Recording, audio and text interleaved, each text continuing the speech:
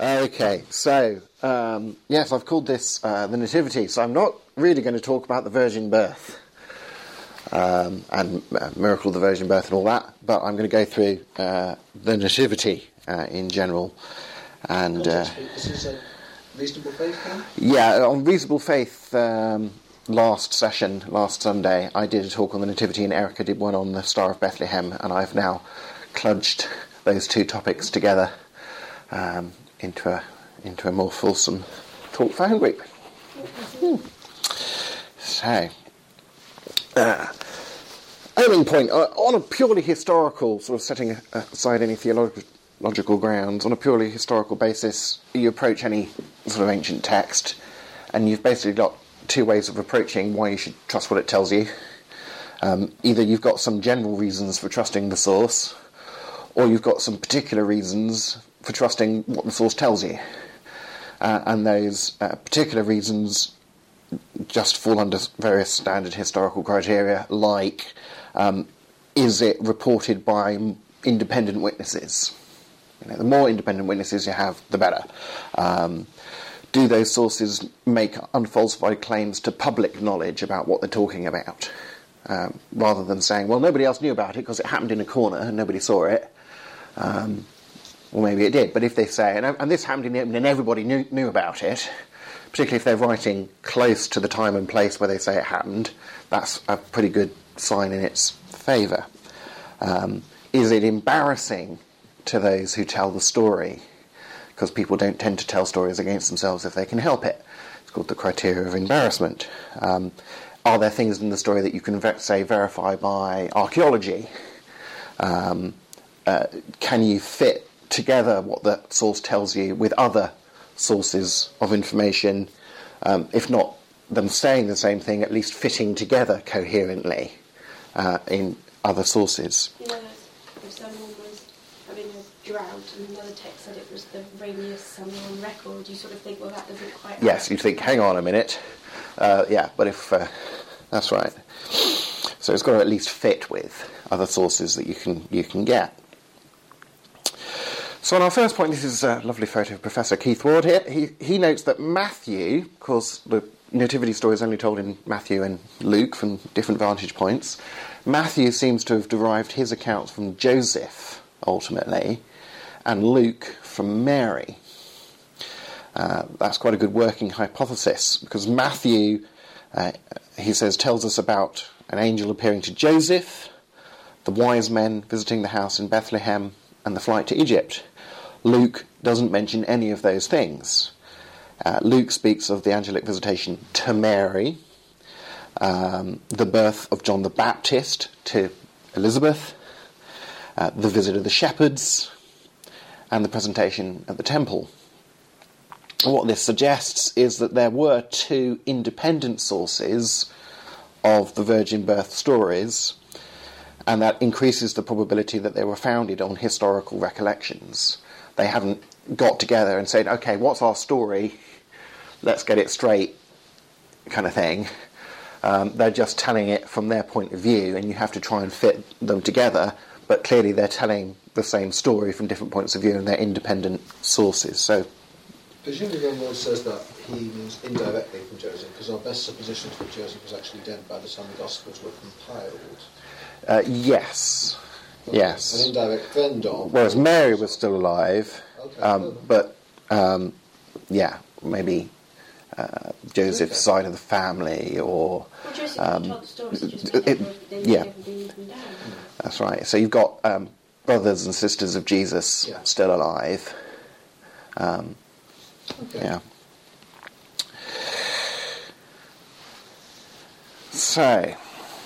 whereas Luke talks about Mary stored up all these things in her heart, and there's a sort of indication that he'd gone sort of almost like direct to her, and this was sort of unusual for her to sort of have told this story, almost, isn't there? There's a little indication in Luke.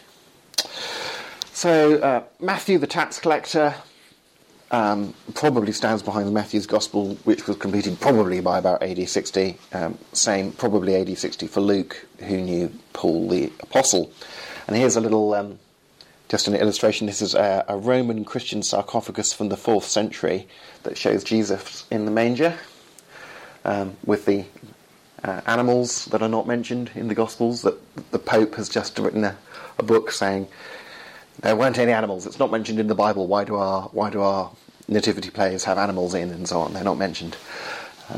Wasn't it a stable? So James hobby is donkey then? No, it's no donkey mentioned in the Bible. The teddy bear and that's what you've been saying. Is this for the crib service? As we'll see later, it is. It's like we had Tigger before. He did. Yeah, it's entirely plausible that there were animals there, as we'll see later, but they're not mentioned. Because the translation is stable, and stable does imply horses, animals, as opposed to barn or outbuilding or shed or. Yeah, although it doesn't actually mention stable. What does it mention? What does it say then? We'll get there. Yeah, mentions manger. There must be animals if there was a manger. Yeah. Yes. Paul Barnett, who's a classically trained historian, points out some comparisons of concept between Luke's story of the Nativity and Paul's letter of Galatians 4, in Galatians 4:4. Galatians 4:4 we know was written in about AD 49, earlier than Luke's Gospel, but who did Paul know? Luke. You see? I'm going to have to ask this, Peter. How do we know it was written in 1849?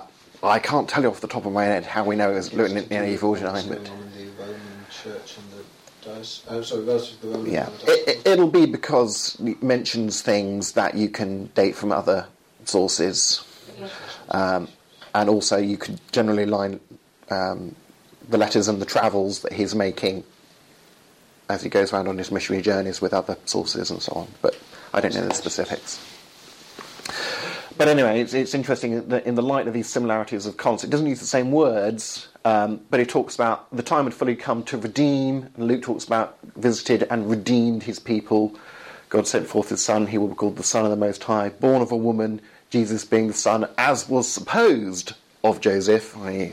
of woman born under the law, according to the custom of the law, in Luke.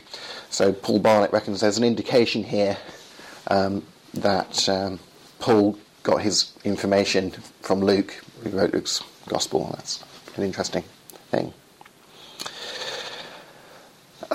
Ignatius, who's like second generation Christian, got martyred for his faith, according to Eusebius, in 108 AD. So only just into the 2nd century, not all that far removed as a source.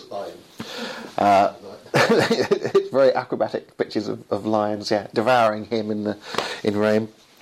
In his letter to the Ephesians, written on his way to be devoured by lions, Ignatius talks about, for our God Jesus the Christ was conceived by Mary in God's plan, being sprung both from the seed of David and from the Holy Spirit, Mary's virginity and her giving birth, and so on.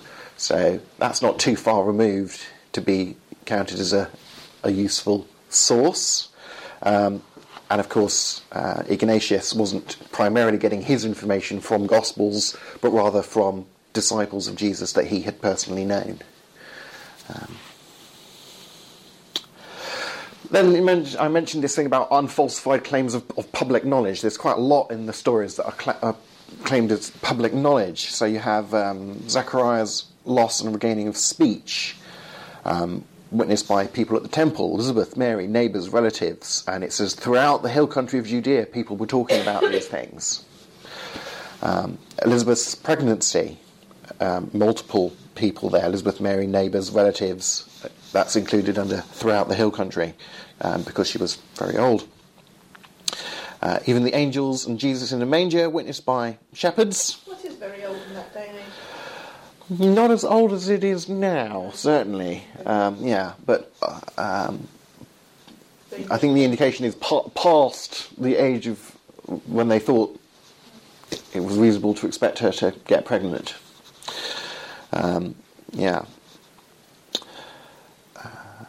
because we're talking averages about ages and so on there. The shepherds, of course, Mary would be about 16. yeah, or even earlier than that, maybe. Yeah. Different culture. You became a man at 13, of course, in Jewish culture. So, the shepherds would have been witnesses of embarrassingly low social status, to mention, and the coming of Magi was witnessed by Herod's court and all of Jerusalem, as well as Mary and Joseph and everyone there and so on. And although we tend to think of, we three kings of Orient are, we three Magi and so on, and that's because of the three different types of present given. Again, the story doesn't say how many Magi, and it's probably an entire retinue of group of Magi and support staff, as it were. Yeah, not just three geezers turning up on a couple of camels, that's right, saying, we've got some presents, where should we deliver them? It's a big kind of thing.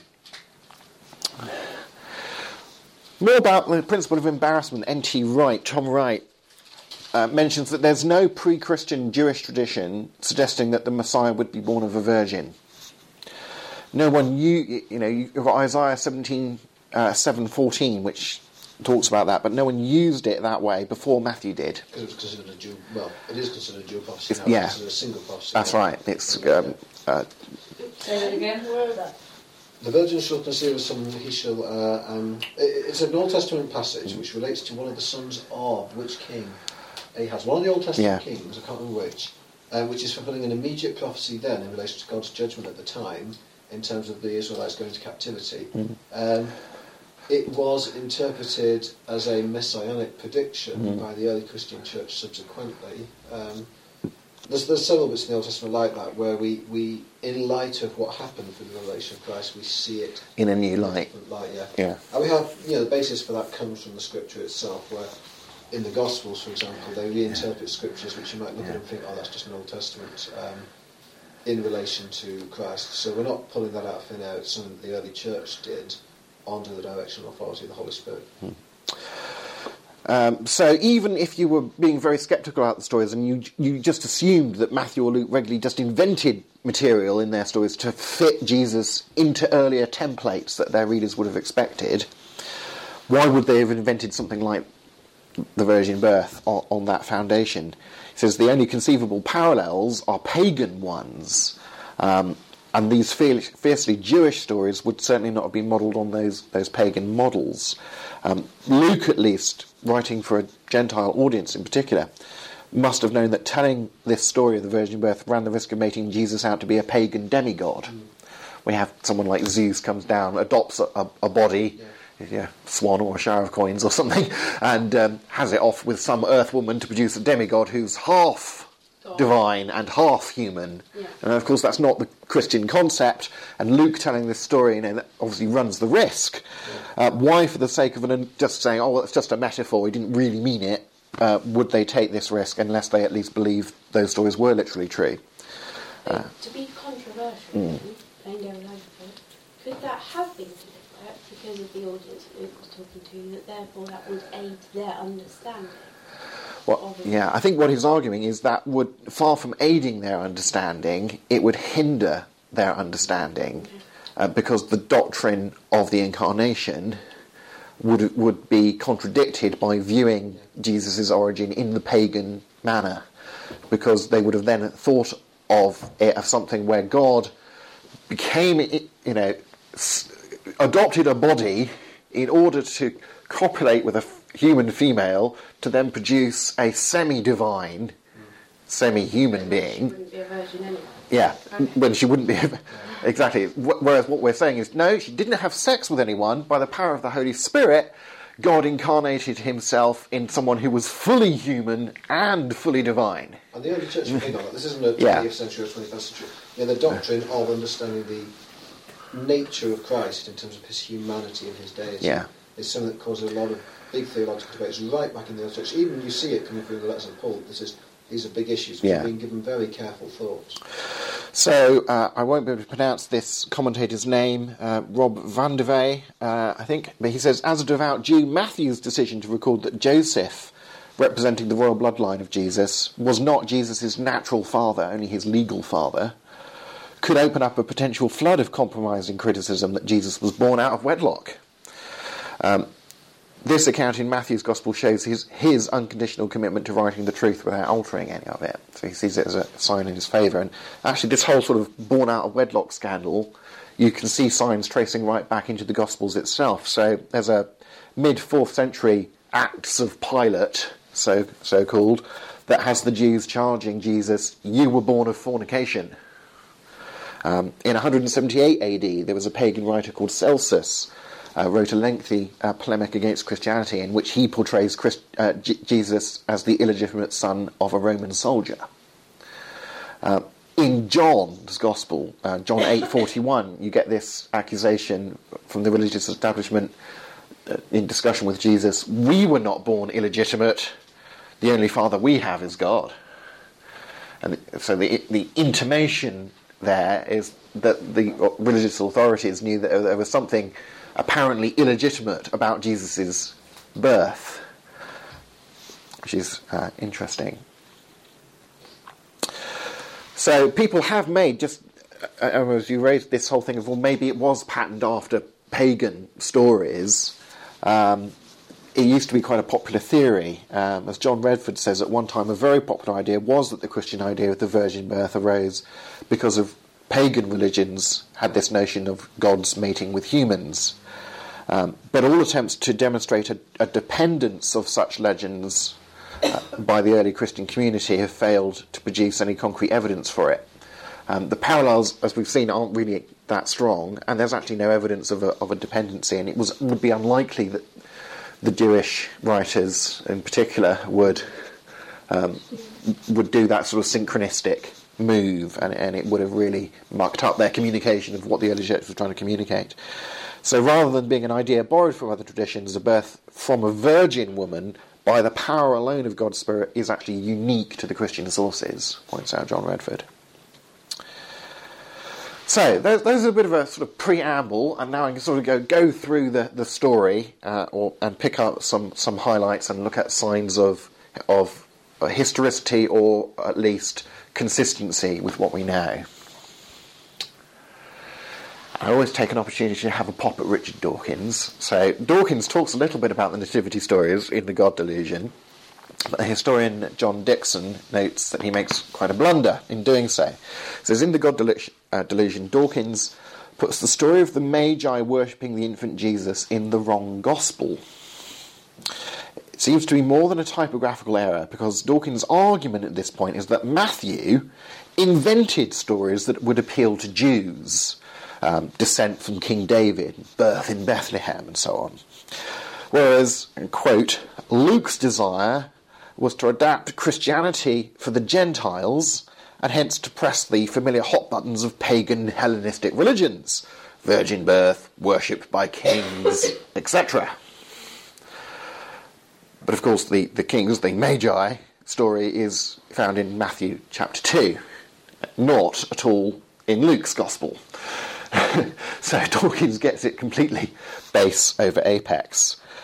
Should have read his Bible a little bit more carefully before criticising it. So what about these Magi? Fantastic picture here. Traditional picture of the Magi. Roger Highfield points out that from the 4th century BC, Babylon was the centre of astronomy in the known world, and back then there wasn't really any difference between astronomy and astrology. They were kind of the same thing. Magi were important members of the Babylonian royal court in Mesopotamia. Moreover, Babylon had contained a thriving Jewish colony since the time of the exile in the 13th century BC. So that the Jewish prophecies, is that the right dating? 13th century BC. That sounds wrong to me. It's 7th century BC, isn't it? Yes. Yeah.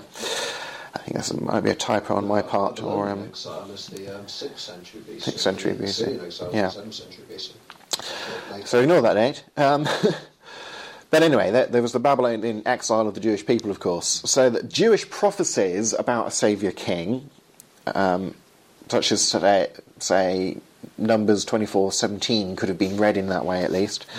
although most people think it's actually about David, may have been well known to Magi. And in the Hellenistic age, some of the Magi left Babylon for neighbouring countries, and by the time of the birth of Christ, they lived mainly in Persia and Mesopotamia and Arabia. They'd kind of spread around the place. Is that one of the prophecies of Balaam? Yes. Yeah, I'm coming on to it next. We have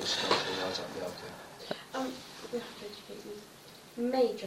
Yeah, So, I will. Magi are described in the writings of people like Herodotus and the Jewish philosopher Philo, who died in 50 AD, and Philo describes them this way. He says, the order of the Magi, who silently make research into the facts of nature to gain knowledge of the truth, and through visions, clearer than truth, give and receive the revelations of divine excellency. meaning... It was scientists stroke magicians in the age. So the distinction between what was science and what was magic, and we actually see it in the Bible, in the courts of several kings. You see something along this line in Pharaoh's court with the wise men and the magicians, and you see something similar when Daniel is in Babylon with the wise men and magicians. That, kings would seek wisdom, the wise amongst men, and whatever wisdom they could get their hands on. The distinction between the science of it and the religion or the magic of it was obviously not quite so clear cut. These were just people who, through one means or another, identified themselves as having access to some form of special knowledge. So they weren't a tribe, they weren't a royal family, they're a profession, as it were. Or maybe you could say a cult. Or So why did we, over generations, think of them as kings? Mistranslations, I would... Partly that, partly the fact that the occupation of being a magi, much like in Renaissance Europe, was reserved to those who were wealthy. Generally, if you were going to do this, you had to have a lot of time on your hands. So, Solomon is famed for his wealth among the kings, and his parables and proverbs consistently indicate that wisdom is associated with kings, those in authority. Partly because if you were rich, then clearly you were a smart fellow in the thinking ways. A lot of that prosperity mentality went with it. And partly because, obviously, just as in Renaissance Europe, you had to have a little bit of disposable time to be able to do this kind of thing. Your average Joe was out there doing shepherding. So to associate magi with wealthy and affluent people is a perfectly reasonable thing in our culture. So it's not beyond the wit to imagine that they might have known of prophecies like Numbers 24:17.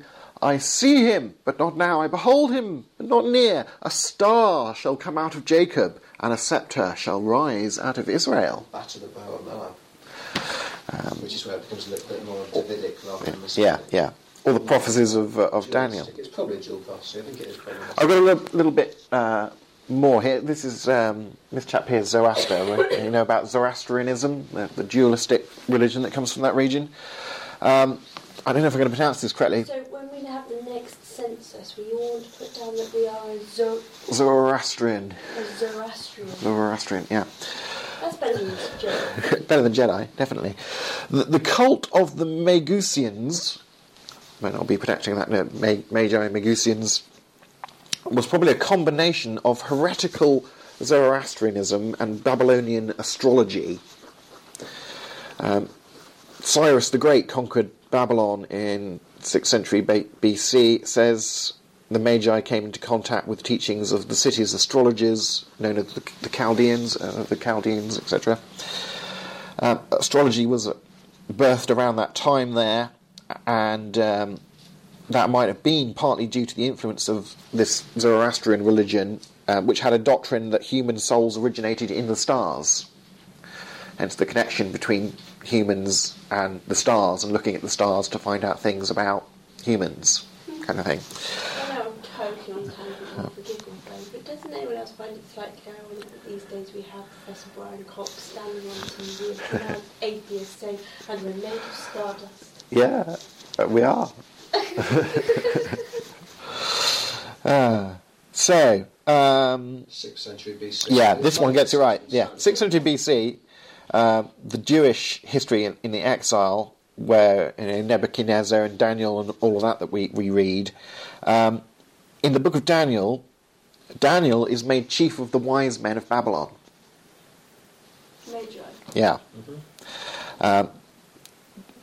Astrology wasn't a component of mainstream Zoroastrianism, and those who incorporated its concepts into their version of the faith seem to have been regarded as heretical. So the Magi are a sort of heretical offshoot of Zoroastrianism that combines it with astrology in Babylon, and there's this mixing of the Jews. And anyone who fits the mix can add something to the kitty is kind of, walking on the side because they're just sitting there. And it's interesting to note that some Zoroastrian writings appear to be messianic in nature. They predict that a son of Zoroaster will be born many years after his own death to a virgin who bathed in a lake in which his semen was preserved, of course. The son of Zoroaster would raise the dead and crush the forces of evil. So picked up from Hungary. So these magi could have been diaspora Jewish related, or have this concept of messianic from Zoroastrianism, or those two might have cross-fertilised anyway. And they might have known about things like Daniel's prophecy of when the Messiah would come, and so on, and that prophecy about a star misinterpreting and so on.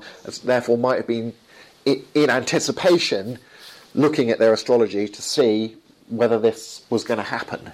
Which is fascinating, isn't it? I mean, you read those. I was reading them in church Sunday, which is a really dull service. They're really radical. The image of the Son of Man, when he uses enos as his word for me. This is a total radical departure from everything that was kind of embodied. Yes, it's amazing. It's an incredible vision. You read Daniel and you just think, wow. Daniel 7 particularly. Phenomenal. So the star, the word in the Greek aster, just means heavenly body. So it could be a planet or a star or a comet or whatever, just a thing in the sky, basically, aster. The Star of Bethlehem must be, of course, compatible with the date of the Nativity, a singular, spectacular and rare event, perhaps after a series of events, as we'll see. It must have a special meaning for Magi in terms of their thinking about things. It had to occur in the east. We saw his star in the east, and it had to endure for a period of time. They lost it for a while and they saw it again as it was ahead of them when they went to Bethlehem. Now, this is meant to be King Herod over here. Boo! We can all go boo, like pantomime. King Herod. Mummy, it's the angry man. The angry man. This Bible that you guys bought from me. They're going like this. Is there any extra biblical account of the slaughter of the innocents? Given that's a fairly... I don't think No. there is, is there? No. I will mention... So this is Daniel Wallace notes that the Gospels tell us that Jesus' birth was shortly before Herod the Great died, and Josephus, the Jewish writer, records an eclipse of the moon just before Herod passed on. This, it is reckoned, occurred in March of 4 BC. Josephus also tells us that Herod expired just before the Passover, and that feast took place on April 11th in 4 BC. From other details supplied by Josephus, we can probably pinpoint Herod the Great's demise as occurring between March the 29th and April the 4th in 4 BC. Matthew tells us that Herod killed Bethlehem's babies 2 years old and under, or those who had reached 2 and under, so maybe all, there's a little bit of ambiguity in the word there, but a certain range of age there, certainly. So the earliest Jesus could have been born is March of 6 BC.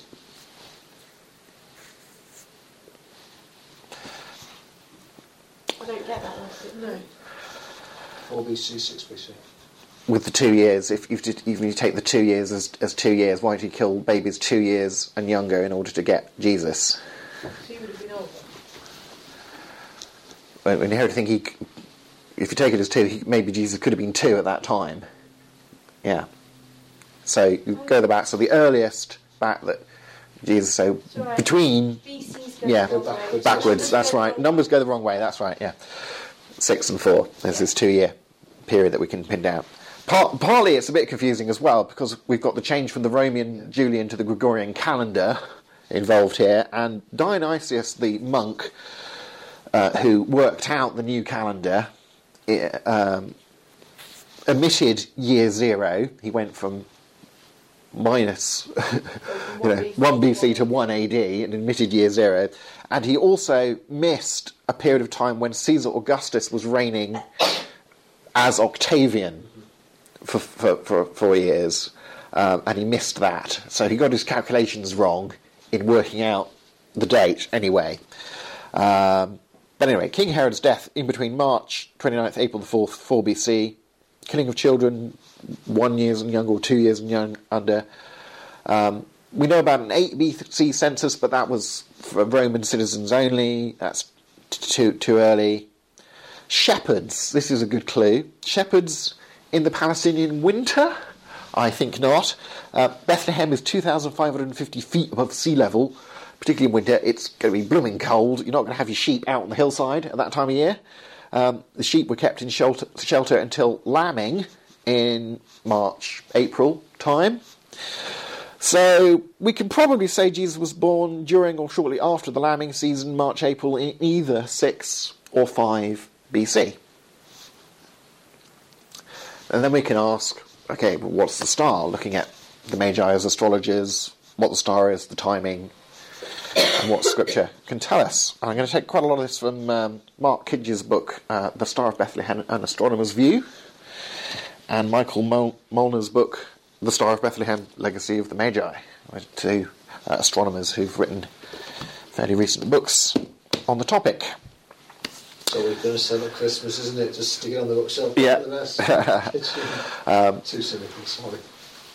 And both reckon you're looking at perhaps a series of astronomical events in Pisces, which may have been a symbol of Judea or Israel or the Jews, and other astronomical events.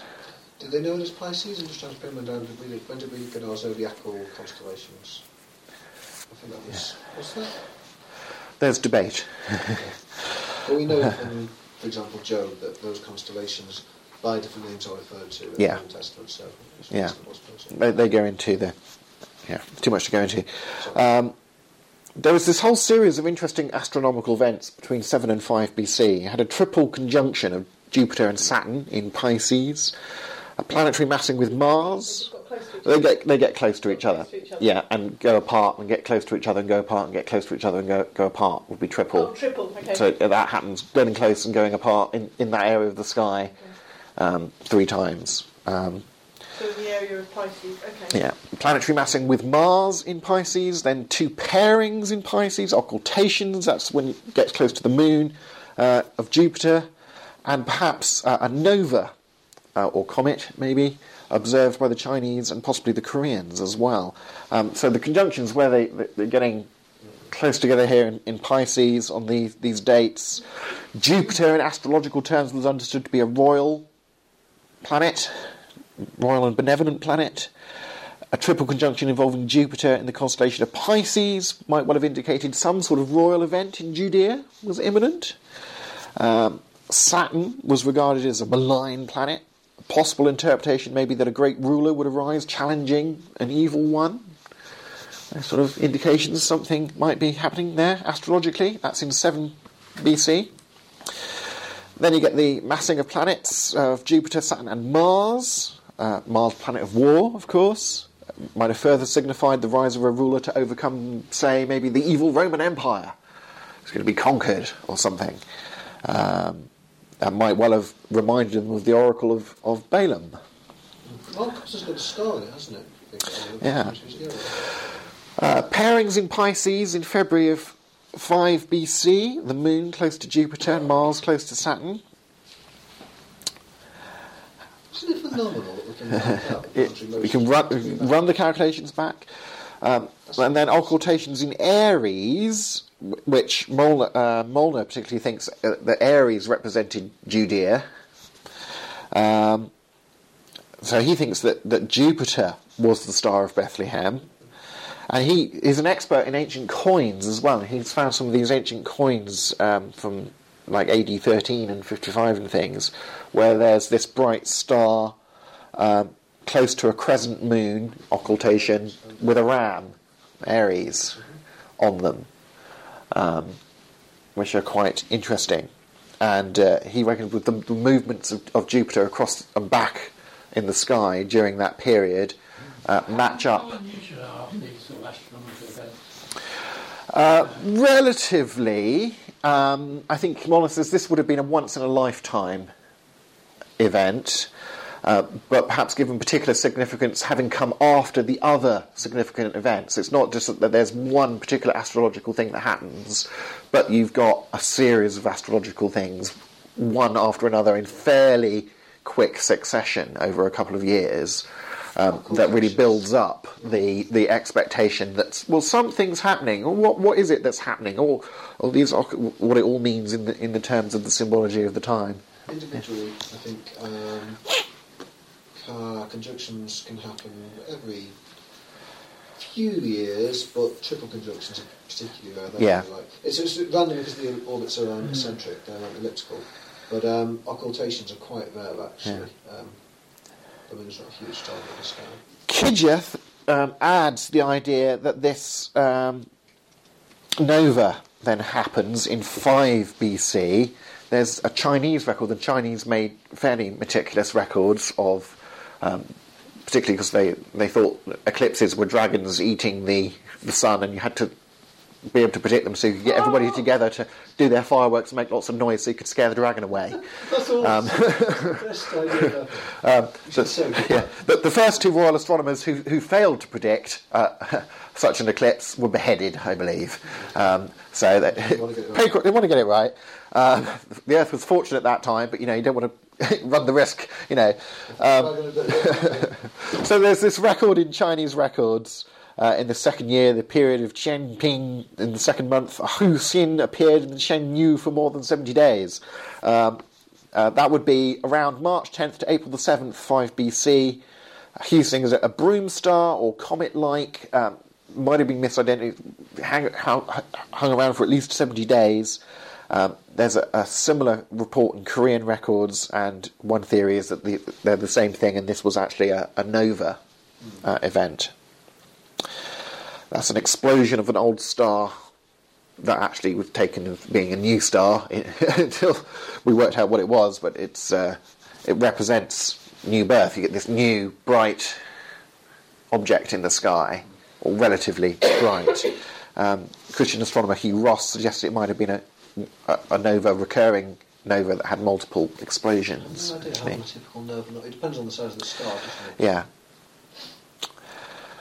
So, thinking about the position of this nova in 5 BC when the Magi sort of set out and came back, it would have been in the east when it appeared in March, April of 5 BC. And it says we saw a star at its rising in the east. 2 months later, which is about maybe how long it would have taken to get to Jerusalem, because of the movement of the stars, it would have been almost exactly south of Jerusalem at dawn, when you set out to go to Bethlehem and rejoice at seeing the star straight ahead of you, stopping, it's stationary in the sky over the place where he was.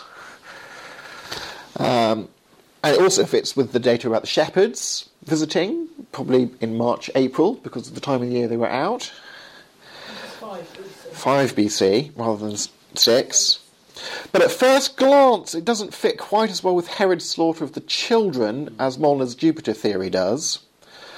But perhaps, Ross suggests, it was a multiple recurring nova that the Magi did see, but the Chinese didn't.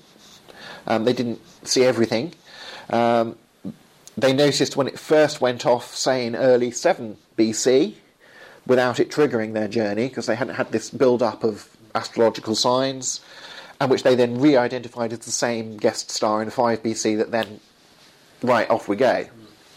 Alternatively, Colin Humphrey writes, Herod had asked the Magi the exact time the star had appeared, Matthew 2:7, and it suggested that the Magi recounted not only the appearance of the comet or the nova about 1 month previously, but also described the significance of the planetary massings in 6 BC, the triple conjunction of Jupiter and Saturn in May, October, December 7 BC.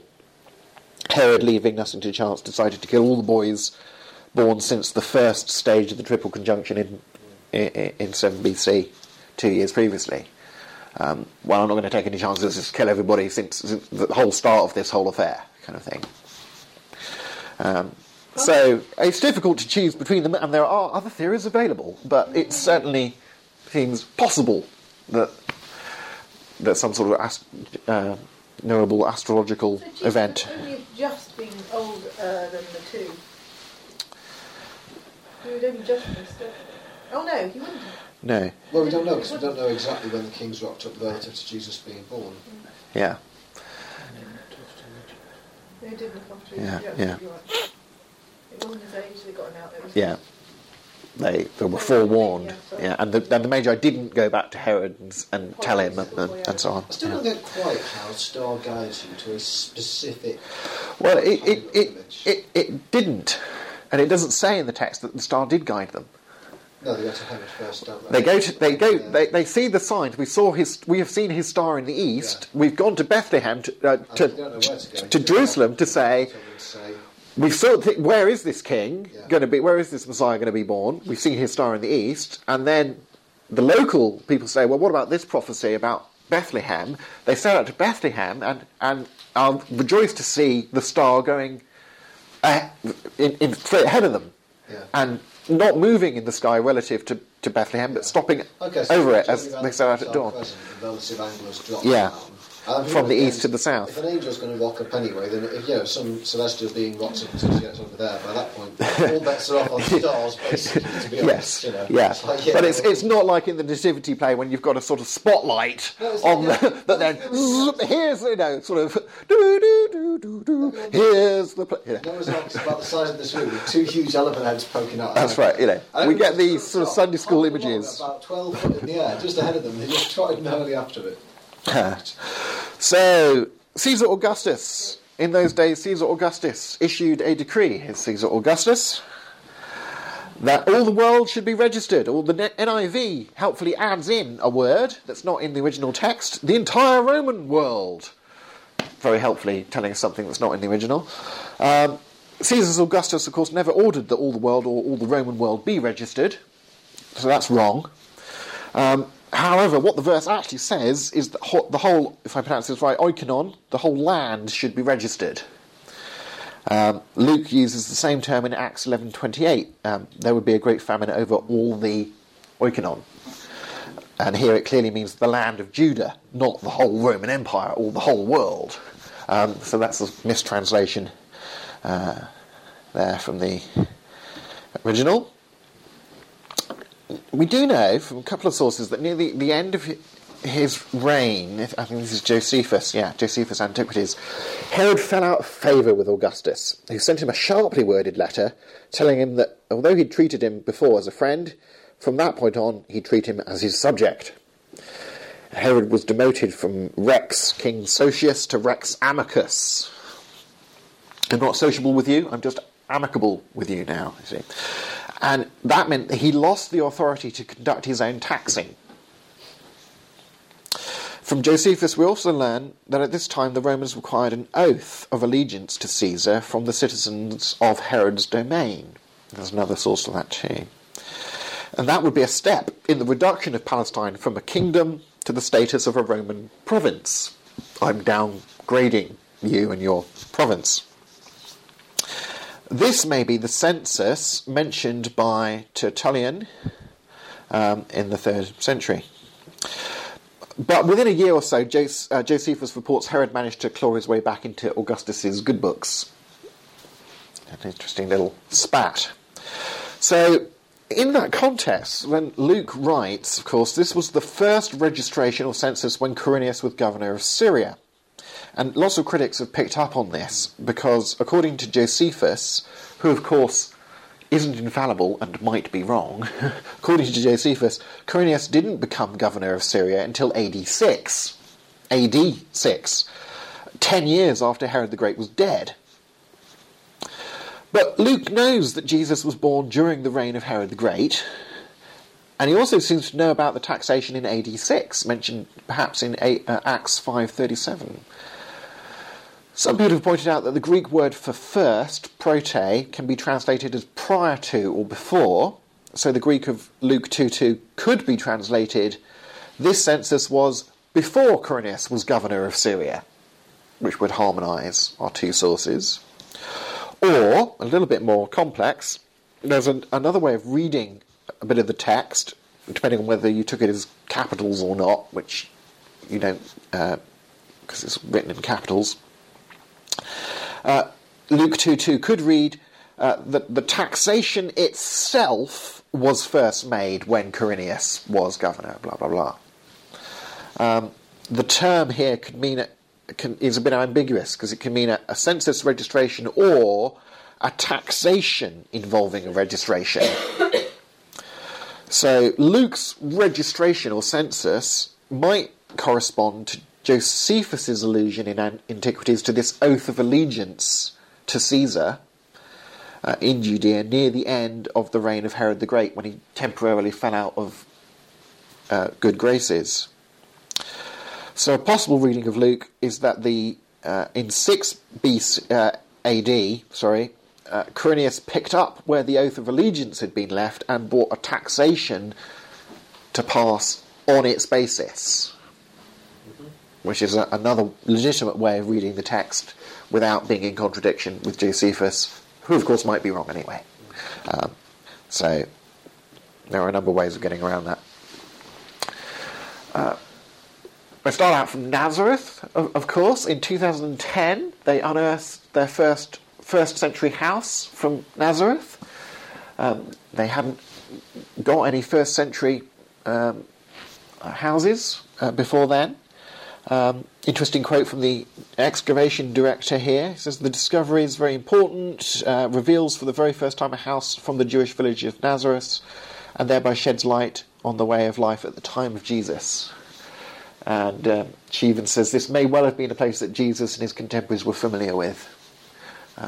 So we start out in Nazareth, and we go to, of course, Bethlehem, which again, some critics had said, well, we've got information that says Bethlehem existed after the time of Jesus, but the only place that it says that it existed at the time is in the Gospels. Maybe it didn't, and so on. When did it come into existence? When was it thriving? Was it likely? An interesting recent find just in May this year, L.A. Sukron talking about it here, Israeli archaeologist.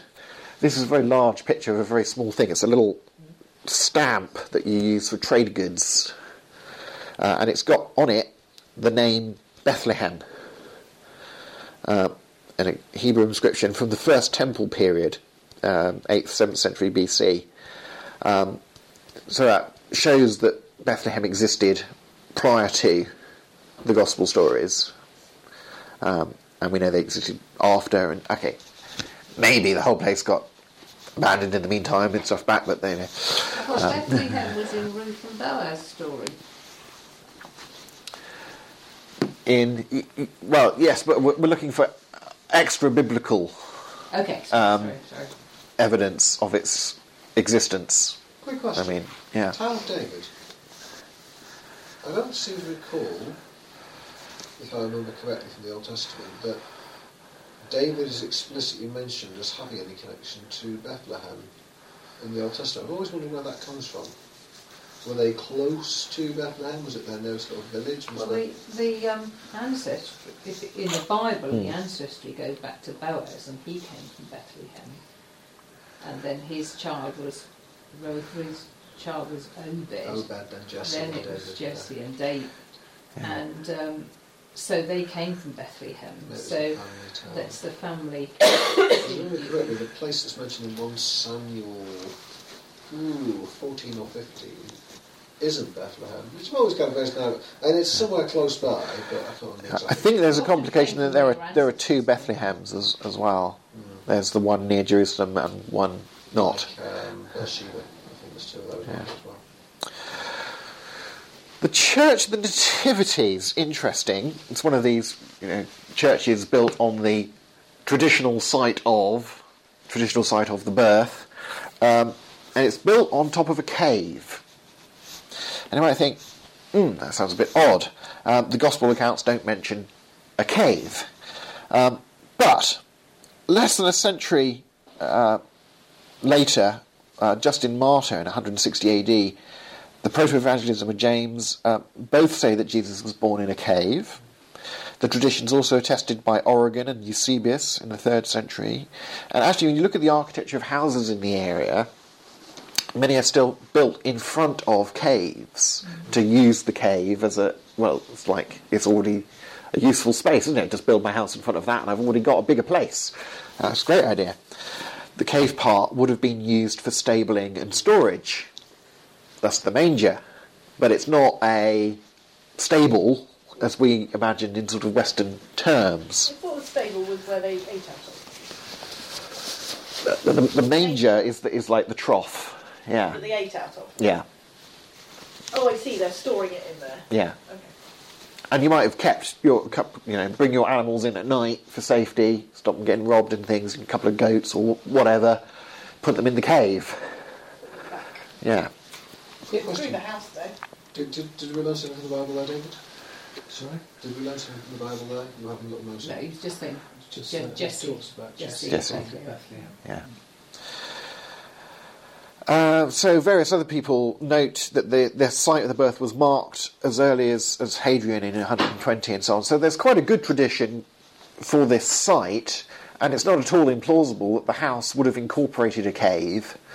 And there is this sort of early tradition about Jesus being born in a cave, but that doesn't mean he wasn't born in a house. When you look at the area, we've got quite a nice... here's a manger. Here's an early manger. It does look like a bed, doesn't it? Yeah. Stone manger. It may not have been that sort of different from a child's bed anyway, so it may not have been quite such an awful... Yeah. And typical 1st century Jewish home would have had daytime living quarters where vulnerable or especially valuable animals were stored at night, and upstairs guest room. Underfloor heating. Yeah. So particularly Ken Bailey, who specialises in the sort of anthropology of the area and so on, argues that the word that we translate as inn, no room at the inn, that word is kataluma, and again it has several meanings, and kataluma, he says, should be translated as guest room. There's no room in the upstairs guest room. So he says that Jesus was born at the heart of the Palestinian home. Joseph and Mary arrive in Bethlehem for the census. Joseph finds shelter with relatives or a family there. The family has a separate guest room, but it's full because of the census and or because it's Passover time of year maybe. The couple's accommodated among the family, but the birth takes place there and in the family home, and the baby's laid out in the manger. That's perhaps they use the cave. Kind of. So they are. There's no room in the guest rooms upstairs. Yeah. So that's why they're accommodated downstairs. With the family and the cave, and the cave where the animals are, with the manger, and that's entirely. The animals in there at the time. So actually, May or may not, that's right. when in the film of Hezekiah the musical, we have little donkeys poking their heads out inside houses as you walk down the street. Yeah. Hezekiah going, hello. Hello. Actually, we're biblically sound. Biblically sound, Hezekiah the movie. Yeah, absolutely. Here's an interesting snippet while where shepherds wash their socks by night. Daniel Wallace mentions that the sheep around Bethlehem were sacrificial lambs for the temple system. Yeah. In the early spring, they would have been slaughtered at the Passover, and God first reveals the Messiah's birth to these shepherds who look after the sacrificial lambs. Why are they the sacrificial lambs, the one that's live around Bethlehem? Because Bethlehem's relatively close to Jerusalem, and it's the wanting lots of lambs good sheep country. Yeah. The rate at which That they were was going what through you're saying lambs is was that was heavy. their trade. so to Yeah. speak. So they looked after the sheep that produced the lambs that were then slaughtered at the temple. So all those little sheep, the shepherds coming down and they're going to get butchered in the temple. Let's tell the kids that one to dress them. That sort of brings an added level of the sort of the symbolic meaning of what's going on there as well. That's a nice picture of them. It's a bit too nice. You're just talking about them getting killed. Mint sauce. Yeah. Okay, so arrival of the Magi causing a big stir. Ralph Muncaster points out that there were numerous struggles between Rome and Persia, and Palestine was essentially a buffer state between the Roman Empire and the Persian Empire. Herod was granted the title King of the Jews 3 years before he was able to occupy his own capital city. He'd previously been driven out by Persians, and Jews looked down on Herod, who wasn't Jewish stock. So Herod was in a quite sort of vulnerable feeling position, in a sense. Could have been sort of attacked from all sides. The ruler of Persia was aging and in health in politically unstable times and so on. And these Magi, were given great power in Persia and often played key roles in government affairs, including selecting kings in Persia. They would say, he's going to be king. So circumstances were certainly in place that would have caused greatly troubled the insecure Herod and the people of Jerusalem when this retinue of Magi from maybe from Persia turn up. Here's this 4th century Roman sarcophagi. You see the star and the Magi there. 3 Camels. 3 of the camels and so on. Mary and Jesus there. Early depiction of the arrival of the Magi. Daniel Morris notes that they give him gifts of gold, frankincense and myrrh. These are quite strange gifts when you think about it, particularly the frankincense and myrrh. The gold's fairly understandable, but frankincense and myrrh? Perhaps they'd read Isaiah's prophecy that nations will come to your light and kings to your rising. They will bring gold and frankincense and will bear good news. Maybe if they knew about some of these prophecies, well, that's an appropriate thing to give. Explains the frankincense, but not the myrrh. Now, myrrh was used to embalm corpses. It was actually used on Jesus, according to John 19. If the Magi were thinking of Jesus' death when they bought the myrrh, they might have known this from Daniel's prophecy, Daniel 9, 24, 27, about the Messiah being cut off and making atonement for iniquity and bringing everlasting righteousness and so on there.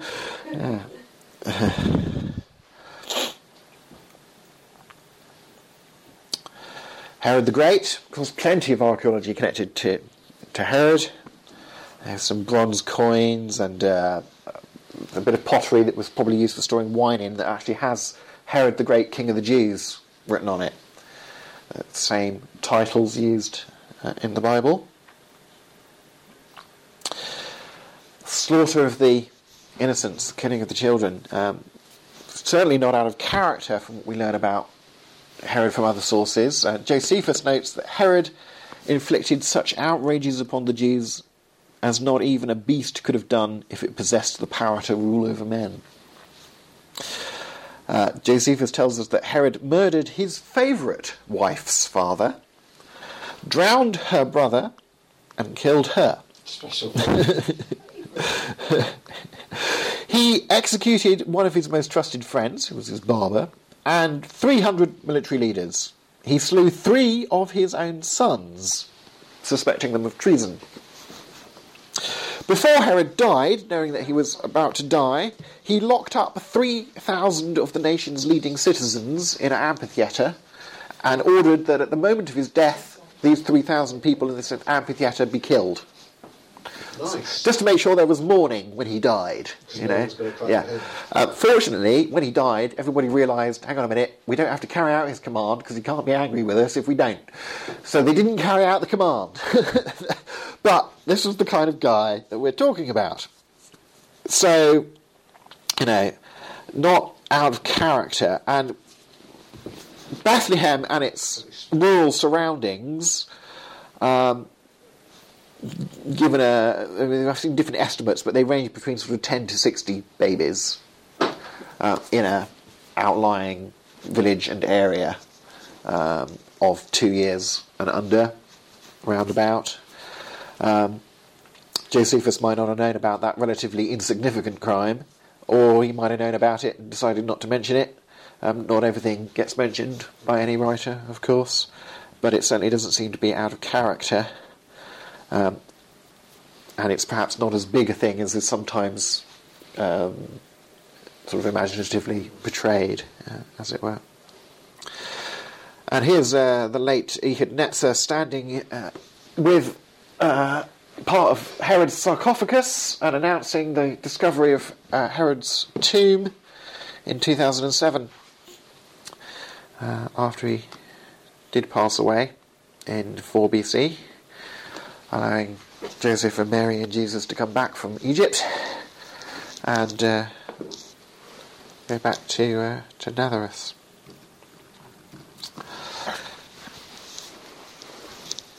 And there we go.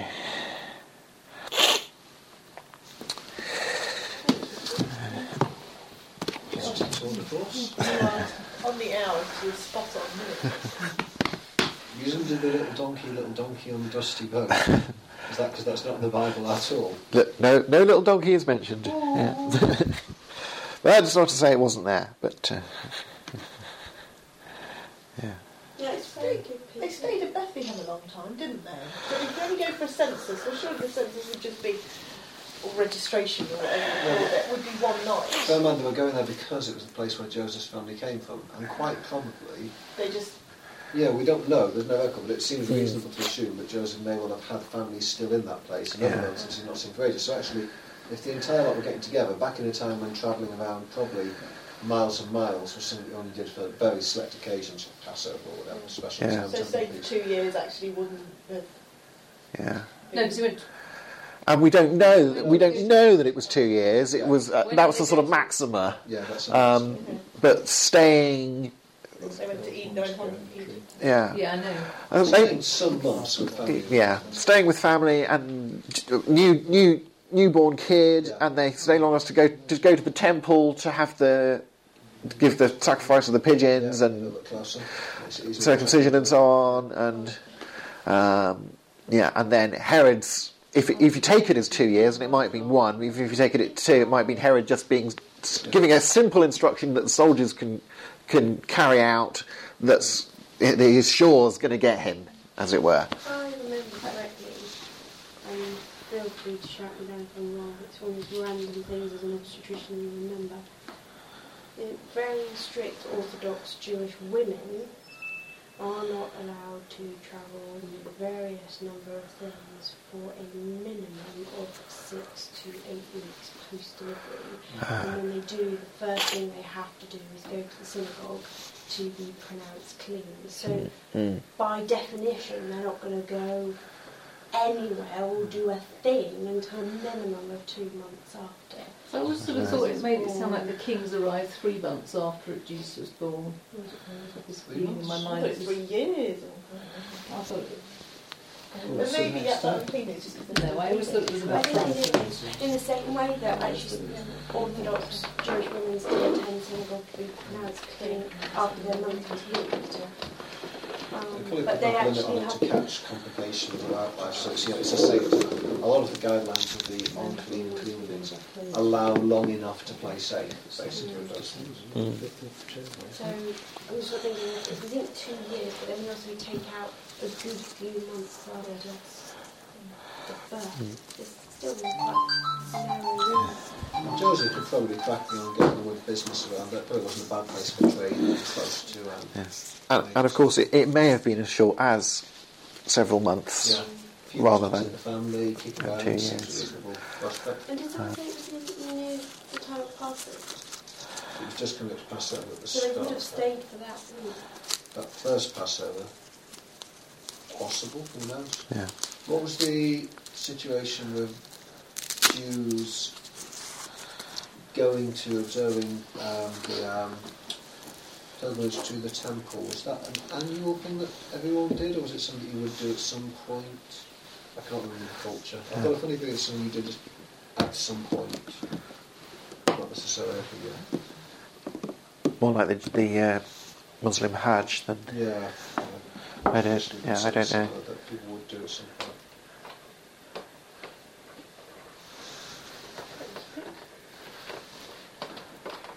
Okay.